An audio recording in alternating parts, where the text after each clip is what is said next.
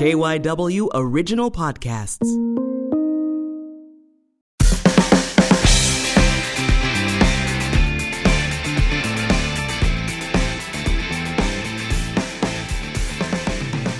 This is the Philly Soccer Show. I'm KYW's Greg Orlandini with Mike Servedio from the Philly Soccer page. This week, John Zapata of Parcero, Philly, talks with us about Latino fans and the Union. We also talk Gold Cup, Women's World Cup, and Copa America.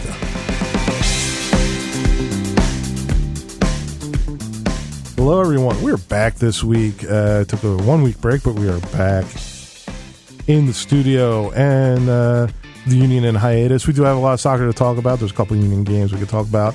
Gold Cup's going, Women's World Cup, so soccer never stops, as we know. But we're going to talk about some different stuff off the field.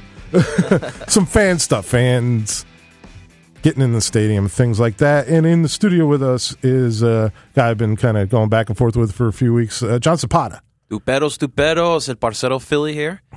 All right. I'm so excited to hang out with you guys. So, just talking to John a little bit, and the thing we're going to talk about is kind of how the team is reaching out to fans and getting fans back in the stadium, because attendance is getting better. I think that's key with the play. I think there's weather. There's a lot of issues with that, but there's kind of big swaths of the community that seem to not be coming to Union games. That's kind of what we want to talk about today. So, John, tell us your story real quick. Oh, yeah. Well, first off, thanks, guys, for having me on. Of course. A little bit about myself. I'm a Latino American. My parents are from Colombia. I was raised here in Philadelphia with these crazy Philly sports fans. So funny thing is, growing up, every summer I would head to Colombia with my family, and that's where the soccer craze would start with me. So for 3 months, it was soccer, soccer, soccer. Come back to the States in fall, and it was like Eagles are right around the corner. We're talking Eagles. So a couple of years ago, I was actually around the time the Eagles won the Super Bowl. That was like the one trophy I really wanted. So I felt like I finally reached the climax.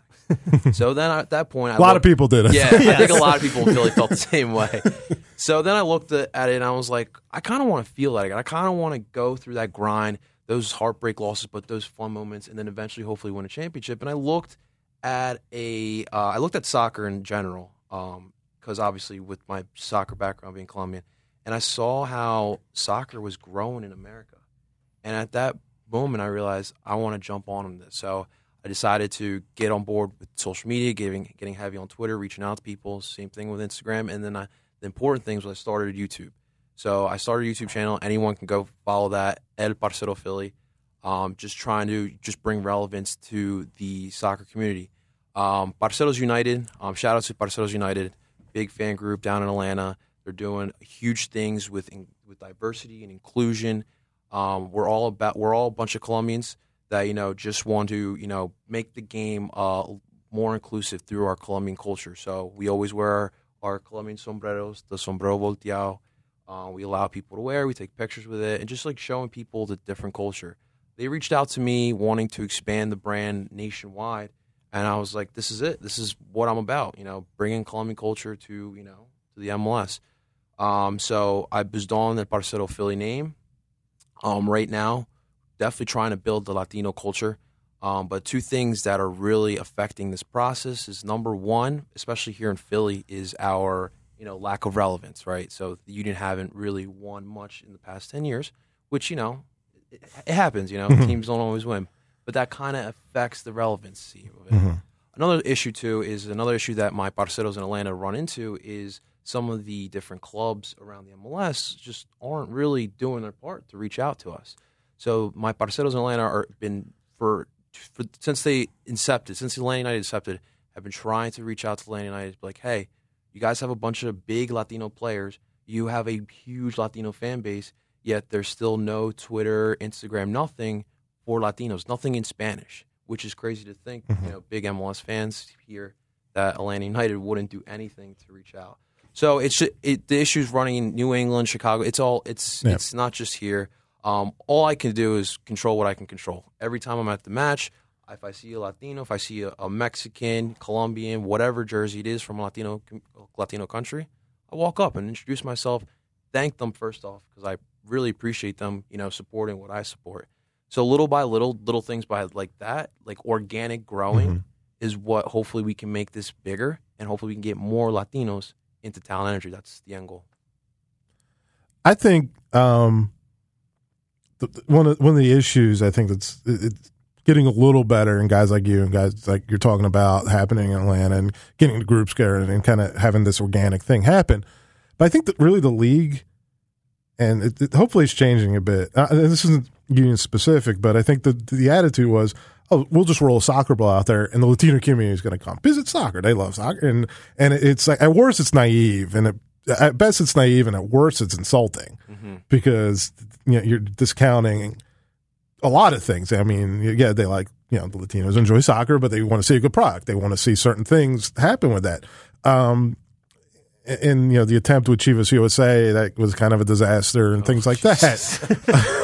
So what would you like to see happen a little more from the clubs, and what kind of are you seeing starting to happen? Yeah, well, first on the first point there, a big issue too is like, you get someone from Mexico comes here, they're already used to America. Like they've been America since they were kids. So it's trying to like give them another team to root for. So what I always tell them is like, hey, America's there. America will always be there. But, Philly is in your backyard and you got a product that's growing, right? So what I think the MLS can do, I've talked to Tim McDermott. I even talked to Matt Gendesic. A small step would be this upcoming fall, middle of September, middle of October, we have Spanish Heritage Month, Hispanic Heritage Month, right? So for a month, we celebrate all Latino culture. That is something that not just Philly, but the MLS has to take advantage of.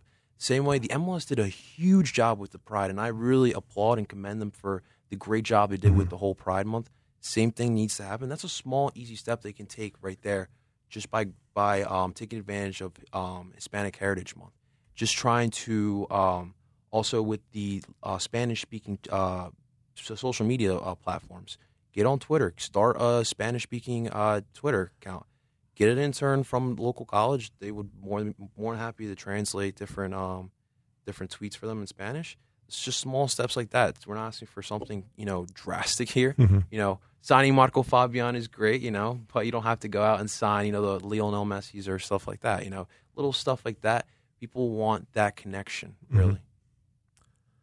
You talk about Fabian, and hasn't happened on the field yet too much. He's had the injury, the suspensions. You're seeing some flashes when he gets on the field, but having kind of a catalyst like Fabian, who is incredibly popular with Mexican fans. Oh yeah. National team stalwart. Came up from Chivas. But you said you don't have to do that all the time, but what's like having that guy and that ability to a guy that can walk into a Latino neighborhood and people see him, they know him, and he before he even says a word, he communicates something to people. I mean, how important is that? So when we signed Marco, in all honesty, like everyone knows the quality player he is, but the first thing I thought of was we're gonna get some real Mexicanos in Talent Energy. We're gonna have a fiesta. He's a fan favorite for Mexicans, but it's tough to generate the fan base to come in when Marco's not out there, right. And that's the tough part. But like I said, you don't have to go out and sign the big Marco Fabians to attract the Latinos in. It's great; it's a great start. But like I said, the genuine connection between the front office with the fan base is going to be so much bigger. I'm sorry. Yeah. It's interesting for me living where I do in like Fishtown, Kensington, because there is a big Hispanic population over there, and there's a taqueria over there that I've been hanging out for 10 years. There's always football in there. Yeah. And they're big Mexican fans. There's always Mexican League on, and I know the two guys that work there all the time. And when Marco signed, I was like, oh, Fabian, comes to Philadelphia, and they kind of nodded and like, oh, it's exciting. And I was like, are you going to go to a game? No. Where is the disconnect there that the interest is lacking? Is it what you said before, where people have grown up rooting for Club America and they don't see the need to have another team even though they live here? Yeah, another thing too, I've had different Latinos reach out to me personally. They just don't feel the connection like they would if it was their America or Chivas. Some people feel like I hate to use this word, but the union are too gringo, and I literally had people tell me that. And I look at it as this is a lot of Latinos like the other sports here in America. Especially the NBA is huge worldwide now. Yeah. When the Sixers in the playoffs, a lot of them are watching the Sixers. Do you think it's almost easier for those folks to latch on to the other teams because they're not the sport that they grew up with? I think so too, because it's something different. Because obviously, like in Mexico or your other different countries, you don't have pro football or pro basketball and stuff like that. But with soccer here, you already have that in your own home country. Yeah. So it's difficult, for them to jump on board with something they're already used to. But I always tell Latinos, like, this is Philadelphia, right? This is your new home. Mm-hmm. Help build something different. Help build a culture here that could be like America, be like Chivas. It's not going to be like that exactly, but little by little, if we all can just put our effort together, it could be something big. Do you think too that, and I have heard this from some folks that I've talked to, I mean, from a variety of swaths of life, the stadium is not easy to get to. No, it's not the South Philly stadiums where the Eagles and the Sixers play. Do you think that is a limitation on getting some of the Hispanic community down to Chester? I think in general, one of the issues I run into people why they don't follow the union is they always throw the stadium location. Yeah. I understand, I travel to Chester too. I understand the difficulty. Mm-hmm. But if we had a winning product, yeah, would that stop you from coming down? That's what I have to say to that. Mm-hmm. So, it's a hassle traveling down there, but, it's Philadelphia soccer. The union are making efforts and making public transportation more accessible for all our fans here in Philadelphia. So just make that little effort, I mean, going back to what you were saying about, Hispanic Heritage Month, when that comes around, I think that there's a really obvious connection there, whereas, where the Philadelphia Union is expanding the bus transit down. Yeah. Why not have the Latino bus going down? Yeah. We'll get a little buseta going now. Yeah. So the other sport in the States that has a long tradition with Latino players and Latino culture is baseball, Major League Baseball. What have you seen that they do right that maybe MLS can do? I just think that baseball in general just has a little bit more of a name in this country in general. Especially when they come here, it's mostly the Caribbeans in all honesty. Right. So you got Puerto Rico, Dominican Republic, Cuba are huge into baseball. So when they come here, they just keep picking it up.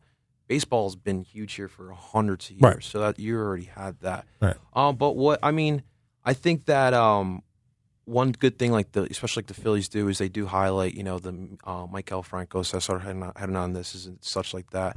And I do think the union do a good job. They highlight Alejandro Bedoya, especially him being dual, American and Colombian. Someone like me I can relate to. Especially Fafo speaks Spanish. Marco too. I definitely do think that they do promote their Latinos in a good aspect. But like I said, it's like this stigma around the union in Philadelphia in general, not just the Latino community. It's just it's not the it thing. Right. We're trying to. Yeah, and it's our last podcast we did when we had Matt Leon on that. We talked a lot about that, and winning is what solves that. It was what cures all that, and being a good, consistent playoff team and being relevant in the sports scene. I guess that would open a lot more doors. It would, like I said earlier, it's not just we'll roll the ball out and the Latino community will come. It's like they're like any fans. They want to see, okay, what are you doing? Prove to me that I should spend my money on you. Prove to me that I'm a loyal, like you said, America fan. I'm a loyal Chivas fan. I'm a loyal, Colombia fan. My club team's in Colombia or wherever. But prove to me that I could give a slice of my loyalty to you guys. And I think winning opens that door, obviously, and having that product. And I think finally the arrow's pointing in the right direction. But it took them 10 years to get to this point. One thing, too, we have to remember, I've dealt with this and I've had friends deal with it. When Latinos are in Talent Energy, welcome them. I've had someone, criticize me for my sombrero. I've had a friend, being criticized for wearing his cape. It's, you know, a lot of times we like to wear our The flags. flags, yeah. It's a cape, which is, you know, just being proud of where we're from. Welcome them. Ask them, like, hey, you know, if you don't know what flag it is, where is that flag? Where are you from? Such and such. We're a family here. That's the key point that we have to remember here. And I think we were talking about this before we came up. The soccer community is still so small, and we forget that, and you can't afford to cut people out of it at this point. You have to. If we want the sport to grow, and I think, you know, three of us are sitting here because, you know, we would like to. We're fans of the sport and we want to see it grow. I mean, it's you have to keep those doors open. Yeah, absolutely. Talking about, you know, maybe the team having a different kind of year with the success that they've had so far. So obviously Marco Fabian's been in and out of the lineup, which has been really disappointing. Yeah. But let's fast forward to September and play a little imaginary game here. Union still are in first place in September. Marco Fabian comes back, you know, kind of after the Gold Cup break and looks healthy, and he starts picking up goals and assists, and the team is succeeding, and he is succeeding. How much does that go into the draw that can be for the Latino community, just in itself? Yeah, I definitely think that would be huge. You know, I think a winning product in general, a winning fun product in general, would bring out everyone. Yeah. With that winning, there needs to be a more relevance for the Latinos. The union have to take advantage of that. If we're winning, the Latinos are going to keep their eyes out, and they're going to look at what's going on down in Chester. So when that happens, you got to take advantage of it with the marketing. You know? Like I said, bring out Marco. Keep doing like the Cinco de Mayo thing events that they did. That's huge. Yeah. That's just something small. Maybe we gain some new fans like that. But definitely, if, you know, knock on wood. You know, hopefully, hopefully we stay in first place. Yeah. That'll be huge. Well, I asked a question about maybe fast forwarding a little bit. Let's rewind a couple of seasons too, because I think particularly during the Ernie Stewart era of the Philadelphia Union, there was not a huge emphasis put on signing players from Central and South America. There was definitely a look towards bringing in more European players to varying degrees of success. How aware are Latinos of that being a thing that happened in the short history of the Union? That's a great question. I always talk about this with all my Union friends. When you guys remember, like when we first started in 2010, we brought in Roger Torres and Carlos Valdez, both guys who are from Colombia, and we're fan favorites. Everyone knows about the Carlos Valdez deal. You know, the Union kind of got bit in the ass with that one. Yes. We won't get into it. But after that deal, they kind of cut off with Colombia, which to me is disappointing, not only because I'm Colombian, but right now there is a surplus of young talent that's coming out of Colombia. And the rest of the world sees it, and they're taking advantage of it. Even here in the MLS, they're taking advantage of it. I remember, too, you know, we were going after a lot of Costarricenses and Panameños and all those Central Americans, too.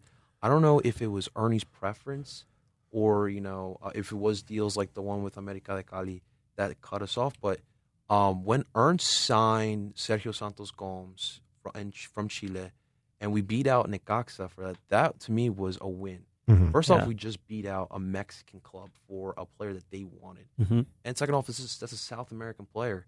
You know me, I know Atlanta very well. Like, I see what's going on down there. That's a pool that's, number one, affordable. Number two, it's got a lot of potential. Yeah, and it's, you know, I've always talked about it. It's, you know, it's right in your backyard, and we asked Arnie about it, and, you know, you've heard his interviews with us. They're curt, half and half, but MLS, I think, presents a really good opportunity for players from Central and South America, because it's, you know, the stability of the league. And I don't think you can discount that. And you hear players talk about that, because there's some of the, you know, some of the teams have financial issues. I mean, some teams in Europe now have financial issues. It's just the way the nature of the sport, you know, the lower leagues and the lower divisions, and you can kind of go find this talent, and you can say, hey, this is steady, this is work.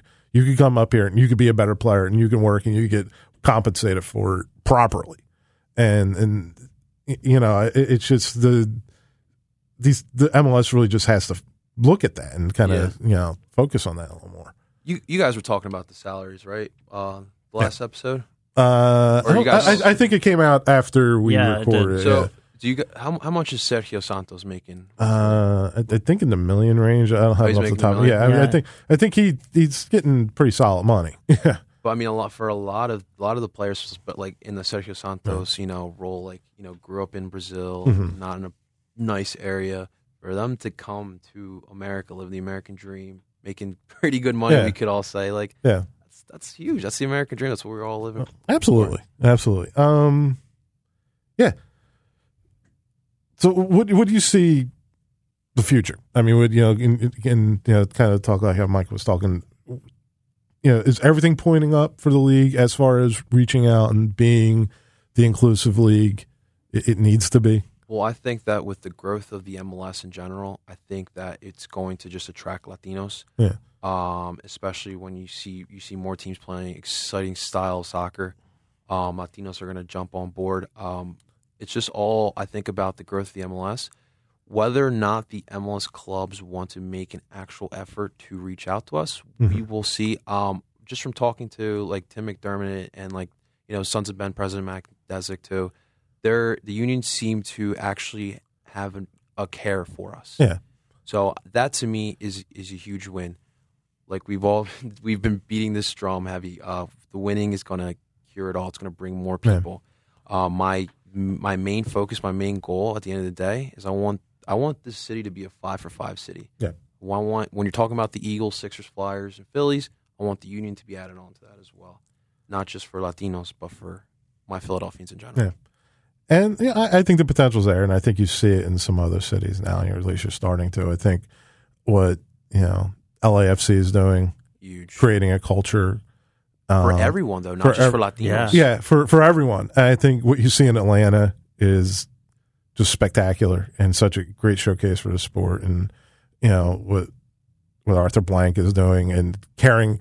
He's an NFL owner, so you would think he'd be like the other NFL owners that have MLS teams, but he cares as much about Atlanta as he does his Falcons and wants them to be as good as the Falcons do. And, that's great. That's great. And it's a good showcase, for the sport, for the league, and for the, sport all over. Greg, when I was down there for the Union Atlanta United match, when I walked into the Benz, my jaw dropped. Yeah. I had to ask my girl to pinch me because I was like, is this a soccer match we're watching, or we're watching like the Falcons play? No, this is soccer, and Atlanta is an absolute example that MLS can work here in America. Yeah. Absolutely. Be patient, positivity, and we'll get there. All right. I think we'll switch gears to talk about what's going on the field. And John, you're welcome to hang out with us. Always awesome. Appreciate get a little different perspective on things. So the Union played a couple games since we last talked with all of you. Won one spectacularly and lost one. Yeah, they lost. So we could talk all day about that Red Bull game. So let's get started. That was just amazing.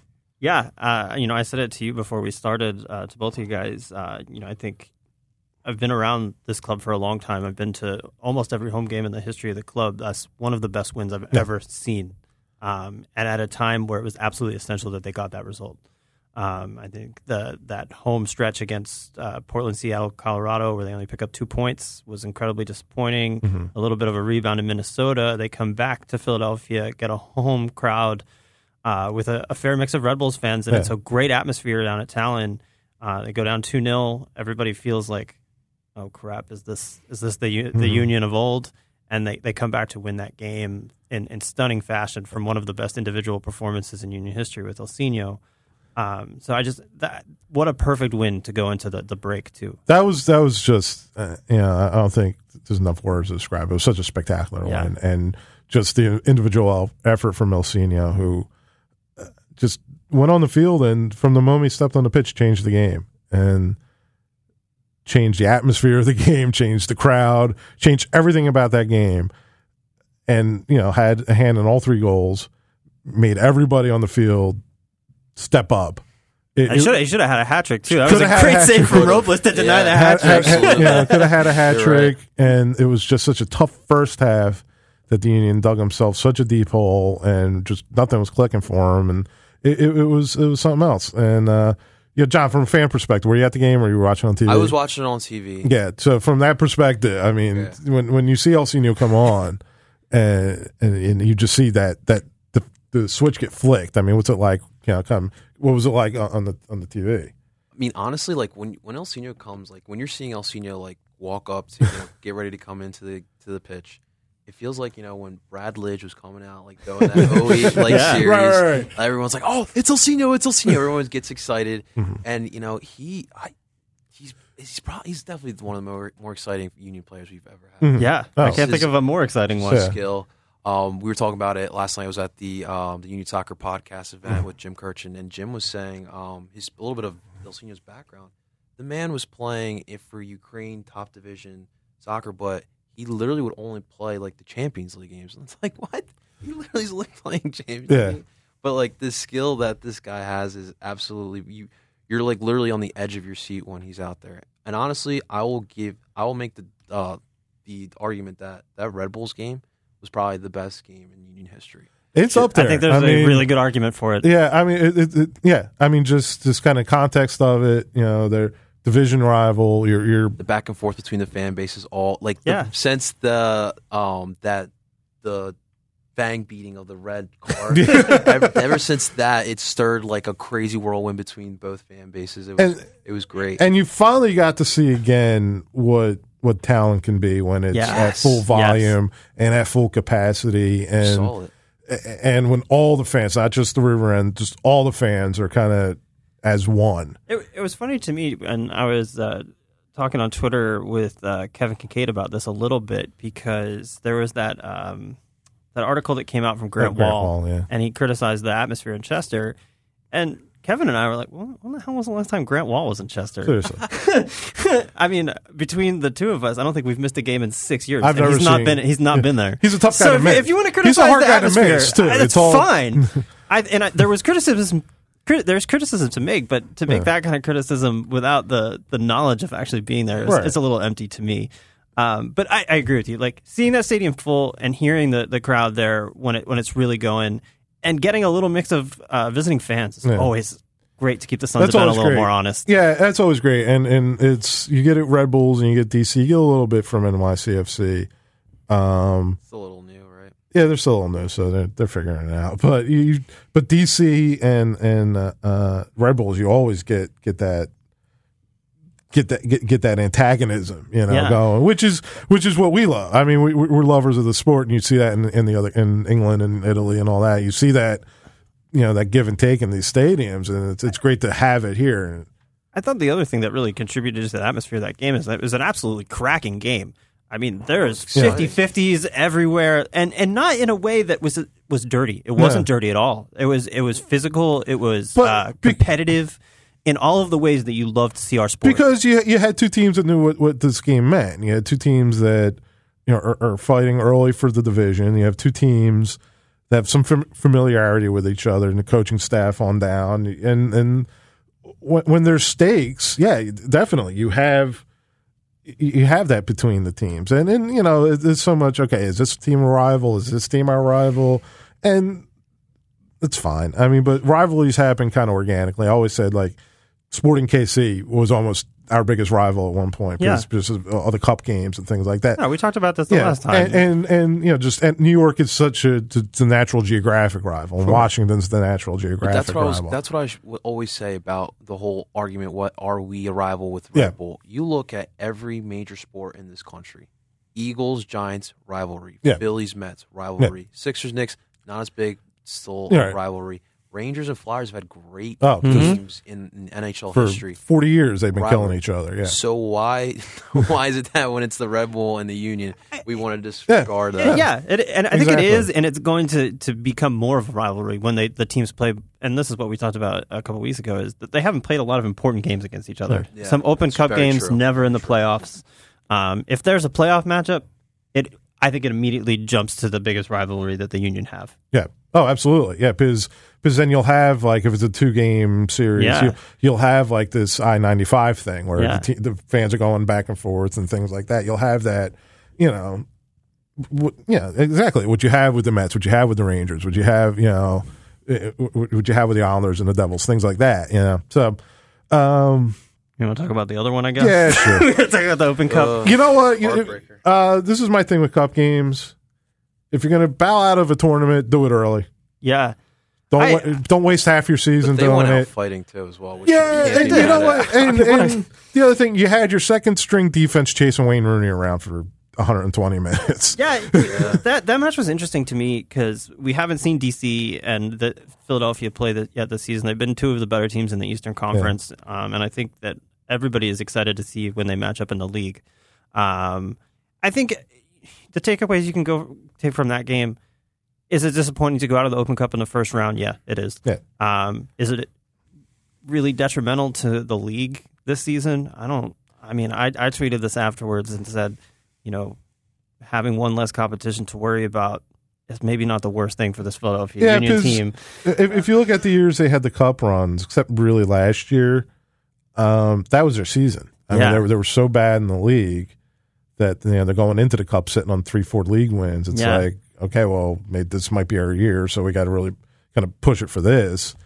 And now it's the opposite. The script's flipped, and they had a lot of selection issues just because the guys going away to national team camp and injuries and the roster restrictions for I think, but you can look at that game and definitely.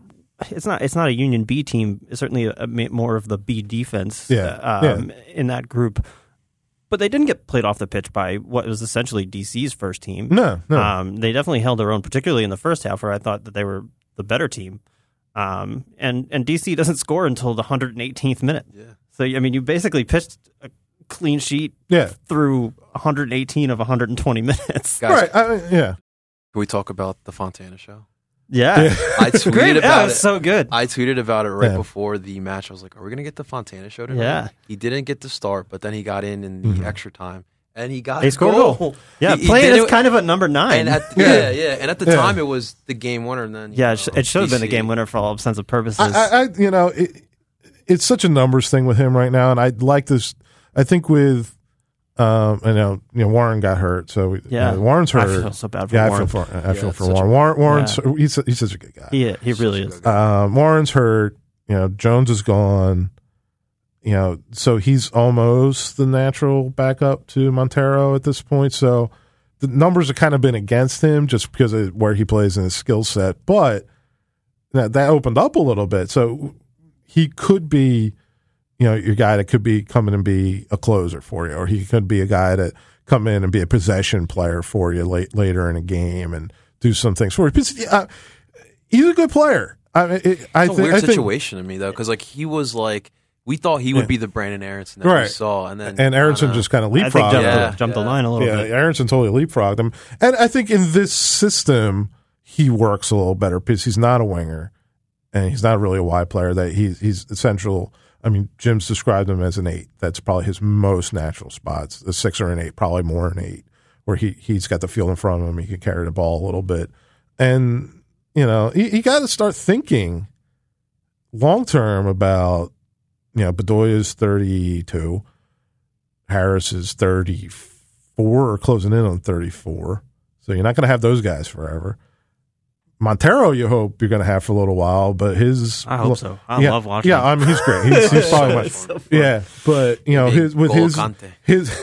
his loan situation being what it is, and you don't know if he's You got questions you got to answer, and Fontana's got to answer some of those questions for you, hopefully. I think that's one of the disappointing things about going out in the Open Cup in the first round is that you don't get another game where you can maybe have a little bit of a change squad and maybe give him a little bit more of a run and get him 60 minutes or at least 40 minutes. That's a great time to put those players out. Yeah. I know. So that's going to be the disappointing thing about being out of the Open Cup is that maybe we don't get a chance to see that a player like him. Absolutely. Yeah, for sure. Another player from that game. Can we get Imbazio some more minutes too? Yeah, I've been calling for it. Yeah, I think we were all very surprised when Keegan Rosenberry gets traded, and you see the system is kind of set up to have really important width from the fullbacks. Ray Gaddis is a known quantity in that he's not an offensive fullback, and that's fine. But you're also seeing situations where, especially like when Elsinho comes in the game, Ray Gallus makes an overlapping run, and basically the opposing defense has just waved to him and let him go. So I don't think that there's too many people in the Philadelphia Union fan base that are unwilling to give Olivier Mbaizo some more minutes. Yeah, I'm not ready to give him the keys to the right back position, but I've seen it's been 3 matches we've seen him, right? So I've seen stuff that I think if with some more playing time, I think he can develop into a starting every game starting right fullback. And I think we talked about this a couple of weeks ago. I think that there are definitely roles that he can play, particularly when the Union is at home, because against Seattle, against Portland, against Colorado, those teams all came in and bunkered. Yeah. How much of Ray Gaddis' defensive cover do you need? I mean, I know a lot of those teams are looking to break, and that's where Gaddis can kind of do his thing. But if you're looking for a more offensive contribution from the defense, giving him a 60-minute run, and if you can get up a goal or two, then maybe you switch your right back, and you can bring in a guy like Ray. Because you're without Fabian, you're at a disadvantage. You don't have a lot of guys on the field that, And Mbaizo's got some trickery. Yeah, Anderson, Aaronson's great. We love him, but I think we talked about it before. He doesn't have that guile yet, that kind of that veteran trickery yet to be the guy that breaks down a defense for you yet. And Mbaizo, he can be a guy like that a little bit, where he's coming in from a wide position and he could get one-on-ones and do stuff like that and kind of maybe make a little space for other guys. And he's a physical specimen. He has a lot of just natural attributes watching him play. He's really just a bulldog kind of runner. He's really strong, and he's just and you thought he would play because that was what was justifying the Keegan move. I think that there's one thing that does hurt him a little bit too, and he was guilty of it in the DC game, is he can get caught on the dribble in the defensive end. Yeah. And he tried a Cruyff turn in the corner and got dispossessed by DC, and DC created a scoring chance over it. And it's like, you look at that and you go, well, Ray Gaddis doesn't do that. Right. Well, that's true. He's got to. No, I think but that's like you said, though. You give the guy a couple of more games. Yeah. And Jim Curtin can yell at him a couple of times and say, stop doing Cruyff turns in our own half. Right. You just step overs in the offensive third. That's something, like you said, it's something that comes. I mean, just being a little tidier in your defensive end. That's definitely something that'll come. So when's the next game now? That's not New England, right? New England. 26. Yeah. New England on 26 at New England, because they're not home again until July. It's crazy. You think we'll get more than 7,000 in that stadium? Or? Man, they got their own problems. You ever been up there? I haven't, but I forget what writer it was. It was like the Cincinnati game, and there literally was like less than 7,000. Yeah. It's just like, oh my God. But you talk about that. But, the Pats but it's only 8 games and then the Pats, but talk about a place that's like not near anything. I mean, Foxborough is almost Rhode Island. Yeah. And it's I just feel like you're still in like MLS, like the end of 1.0 to it's like MLS 0.50. 1.5. I mean, it would, it would be great if they could get a stadium closer to downtown, closer to Boston, or more in the greater Boston, Cambridge, anywhere, something, something in the greater, more closer to the greater Boston area, just to. And it's funny with that situation because you're talking about Boston, a city that's just constantly winning championships. Right. So they're like, what do we care about soccer? We'll just watch the Prem or something like that. Right? Yeah, exactly. And they're the Red Sox owner owns Liverpool, so they're all Liverpool fans up there. I guess I don't know, but yeah. So is there any other soccer going on? There's a lot of soccer going on, actually. Is there some international soccer? Yeah, let's talk about Gold Cup. United States kick off the Gold Cup last night. An unimpressive, about as unimpressive as you can win 4-0. It's a 4-0 win, though. It was. You take a win against a Guyana team who are okay. I mean, for a Guyana I thought they played pretty well. Yeah, they did. I think that the thing that I want to give Guyana credit for is that they didn't come in and defend in blocks of 4. Mm-hmm. They came in and thought that they could score a goal. No, and I think that maybe tells you a little bit more about the state of U.S. soccer, where a team like that doesn't feel like they need to bunker and play defense for the whole match. And you had a U.S. team that wasn't even interested in pressing them up high. And like Guyana's getting the ball and the United States letting them play out of the back.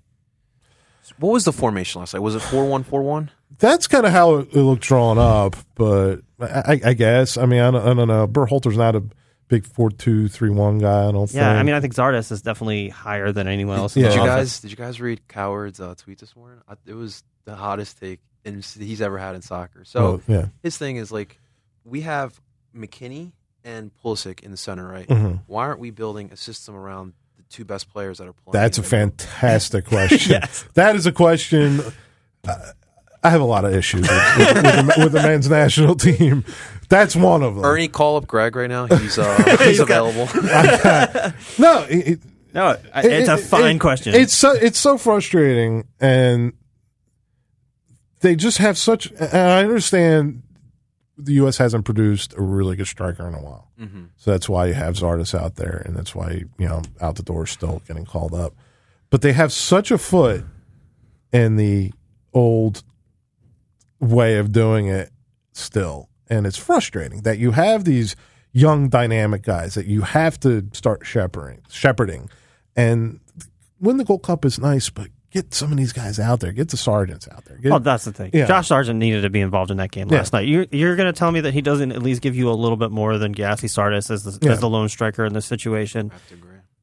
Zardes scored a goal last night, and that was the only way Zardes was ever going to score, is a ricochet that just hit him in the head. Right. I mean, he's a fine MLS player. We've seen enough of him at the international level to know. And he's not a striker in that kind of sense. No. I mean, I think he operates a lot better if you go back to his LA Galaxy days of operating off the left side. Right. Or at least, in a three... A little more, more freelancing sort of way. Yeah. I mean, but we've seen him enough at the national team level to know he's not a national team player. Yeah. And the fact that they just keep kind of churning these guys out, and the fact that Michael Bradley's out there again.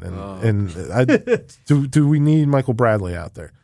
I mean, the Gold Cup is what it is. It'd be great to win, but we should have higher aspirations at this point when we're trying to rebuild whole federation. The federation after the disaster of not making the 2018 Cup.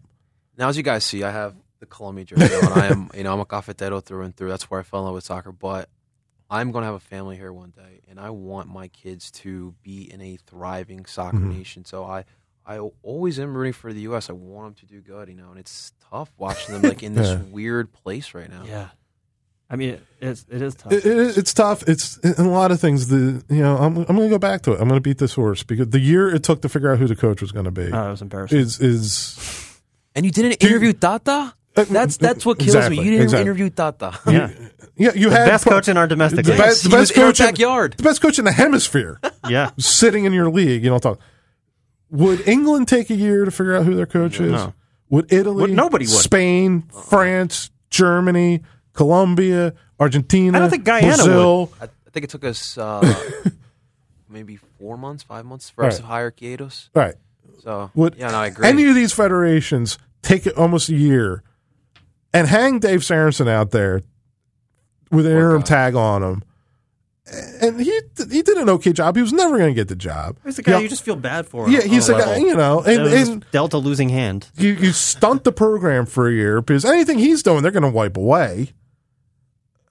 So my question is... And so nothing I saw last night made me feel any better.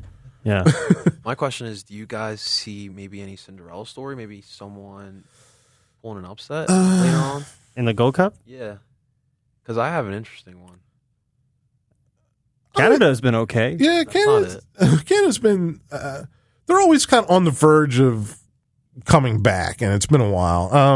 I always like to see, Jamaica in tournaments. Ding, ding. They're exciting. Jamaica's always exciting because they always, they'll run on you all day. I thought they looked good against Honduras the other day. And they got a good obviously goalkeeper. Union connection. Yeah, you guys know when Andre's on, Andre's on. Oh, yeah.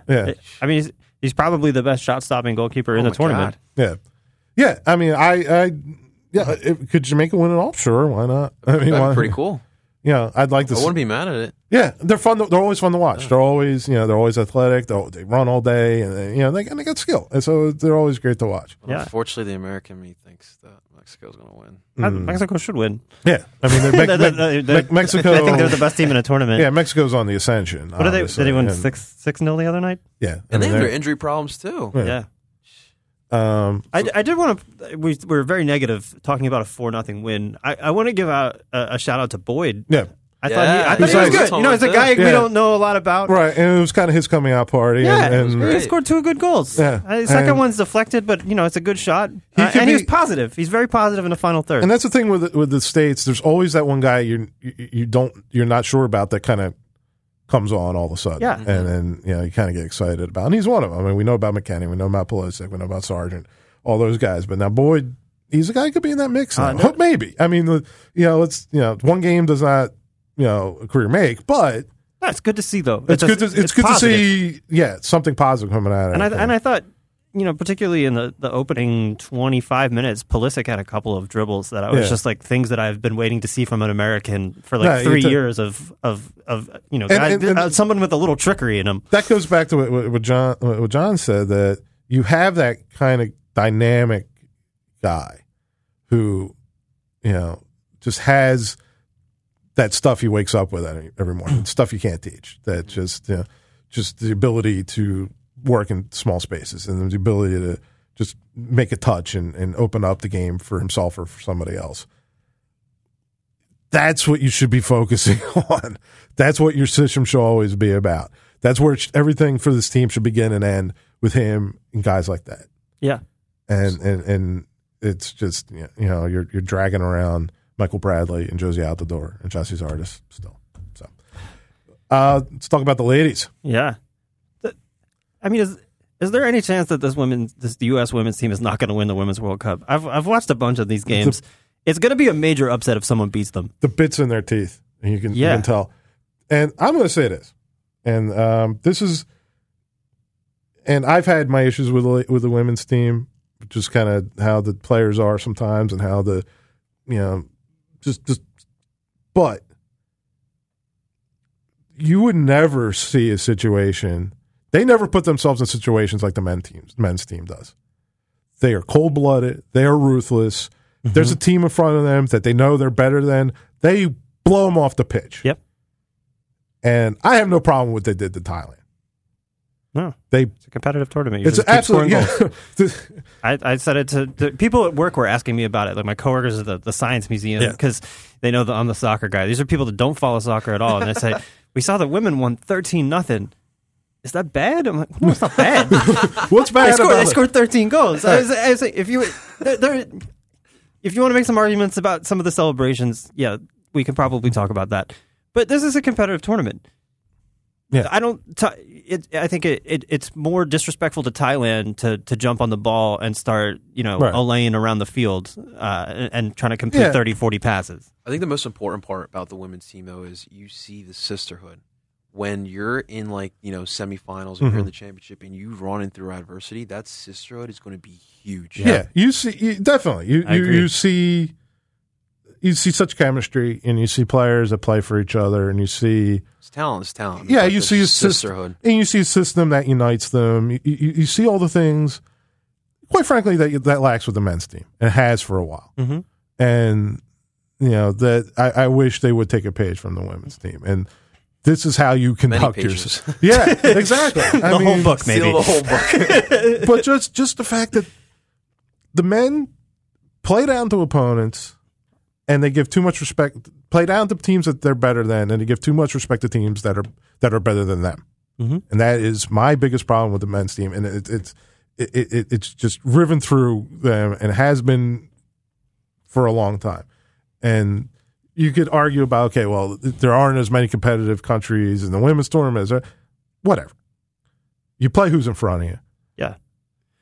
And that attitude doesn't change. You know, that doesn't, who you're playing has nothing to do with the attitude of that team and the competitiveness of the women's team. And I wish we could see that in the men's team, and we just don't. Yeah. I mean, to go back to some of the match day stuff, though, I mean, I watched France struggle to beat Nigeria the other day, and that was a BS VAR decision that got them their winning goal. So you know, I think France goes into the tournament as the odds-on favorite because the tournament is in their country. I think they've been poor. Yeah. You know, if you look at some of the other teams that may be competitive with the U.S. women looking towards the semifinals and the final, Germany, maybe England, Japan, Sweden. Germany's pretty nicked up. Yeah, I just don't see another one of those teams even being able to come close to competing with the U.S. What women. do you feel about Brazil? Decent. Martha's still out. Yeah, she's still banging goals. Yeah, I mean, Highest scoring, broke the World Cup record player, yesterday. Good. Men's or women's highest scoring goal scorer in World Cup competition. It's amazing, and still playing on a very high level. Very hard to contain. Probably still one of the best individual players in the Women's World Cup this year. It's tough. I'm hard pressed to think who could beat the U.S. right now. I just don't see anybody. Yeah, I mean, like John said, they just have that unity. Yeah, and you feel like these are 11 women on the pitch that can lean on each other. And if there's blood in the water, man. Yeah. But honestly, that other team's gone. Good for them. Like, this is the highest press I've seen for this U.S. women's team. Mm-hmm. For decades, we've been going hard on the U.S. men for a team that really, let's be frank, hasn't really won much as a soccer nation. No, and this is great. And regressed in a lot of lots of ways, especially in this decade. It's gone backwards in the last few World Cups. So to see the women do it and do it the way they're doing it, and you're seeing you probably this is the last time you're going to see Carly Lloyd in the World Cup. Then you would have to think, Jersey's on. Yeah, South Jersey. She scored 6 straight games now. She scored in 6 straight. Yeah, and then they ran her out there as a striker the other night. She'll score goals. Yeah, she'll score goals. And when she used to play, and she still does in NWSL. When she's playing WPS, it was always kind of a known thing that Carly will shoot from anywhere. Yeah, and she still will. 30 yards out, sure. 40 yards out, why not? So, and through the group stage is almost wrapped up. I think you're really going to see. I'm interested to see the game tomorrow, USA Sweden. Mm-hmm. We're recording this on Wednesday night, so that game hasn't happened yet. I think that is the biggest test we'll see so far. Obviously Thailand was not much of a test. They gave the Chilean goalkeeper a real workout the other night. I thought that was a great individual performance from the Chilean goalkeeper. That save on press was ridiculous. Oh yeah, that was terrific. So I think it'll be it's going to be interesting to see how those two teams match up. Yeah. And I'm excited, to get to the knockout stage of the women's. I think so. There's a couple of teams that as good as it feels like a formality for the U.S. This group play right now. So I'm really excited to see them kind of get tested a little more. And, sure. So it's going to be something. Can we talk about my tournament? Yeah. Oh yeah. Is there another tournament going on? Talk about the Copa. So is Colombia winning? So right now it is in. John keeps looking at his phone. I have it right next to me on my phone. So still 0-0. We're still in the first half. Of course, one football is not working. But we're tied right now against Qatar. But I think right now the story in Copa America has to be us. We've had the biggest result so far. Yeah. You can call it upset, I guess, but upsetting Argentina 2-0. Right. And the performance we had, from the first minute to the 90th minute, we weren't scared at all. Mm-hmm. And I don't see, after today's result, Brazil and Venezuela just drew 0-0. Mm-hmm. How can we not be the favorites right now? We're buzzing right now in Colombia. It's exciting. No, it's great to see. It's exciting to see a team outside Brazil and Argentina kind of step up to the plate in that tournament. Right, because we saw Chile last time, and so you see Colombia Uruguay's had their moments too. Right, and it's great to see where the Colombian soccer program was to where it is now, last 25 years or so. So proud. Literally to kind of remake themselves into. All we really needed was just that love again. When you think about Colombian soccer, we had our golden era, which was the best era ever. Talking about late 80s, early 90s. Mm-hmm. You're talking about players like El Vive, René Higuita, Freddy Rincon, all those guys. There was an actual love for the country. They were more intrigued about wearing our colors than just playing soccer in general, and that has come back now. And you're starting to see that with Peckerman, building mentality, a winning mentality.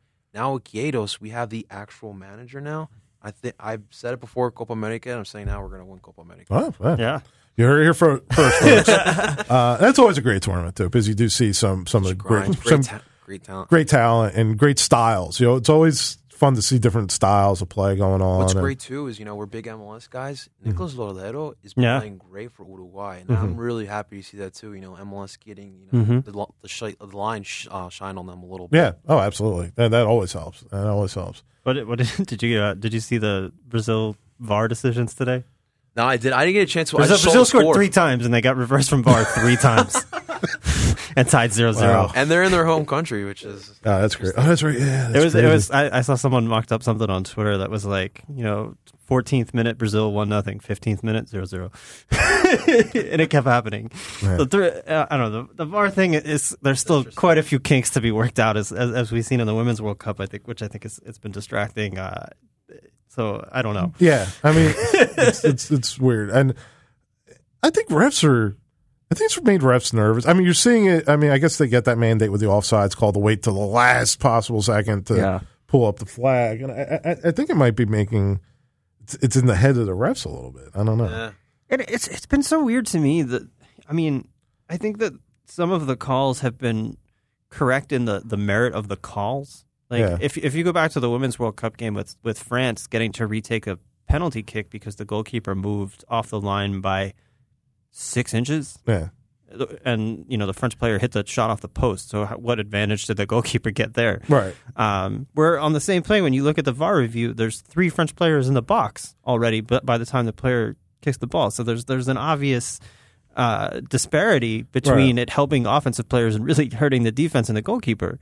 So it's frustrating to see things being followed to the rule of the game and them still not being really in the best spirit of the sport. Right. I mean, I think those calls. I mean, it's it's like the phantom tag in baseball. It's like the stuff like that. It's like you just accept it. It's like when was the last lane violation you saw called in basketball? It's like stuff. It's like unless it's egregious, it's kind of whatever. If the goalkeeper jumped off the line like before somebody even starts running up, yes, it's a problem. Yeah. To have a sporting chance to save a penalty kick, you got to get 6 inches. It's just this reality. Seriously. I mean, I thought that Nigerian goalkeeper was going to kill a referee the other day, and I was all for it. I would have been just as pissed off. They should be running all sports, trust me. Yeah. So I think we'll wrap it up on there. I want to thank John for Zapata for hopping on. It was a great discussion. Really having great having you. It was and hopefully we'll have some more discussions like this. Let people know. You said you're big on the YouTube and all that. Let people know where they can find you. Absolutely. Well, first off, guys, want to thank you for having me on. It's really been a pleasure. It's our pleasure. But guys, you can find me on YouTube, Twitter, and Instagram. I'm known as El Parcero Philly, EL Parcero, Parcero, Philly.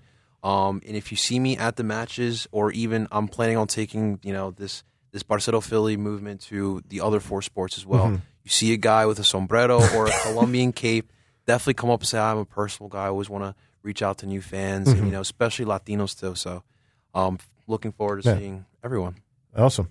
I think we'll, Mike, always check out Mike's stuff on Philly's soccer page. We will be back next week and have another fun guest, hopefully, lined up, and we'll talk to you all soon.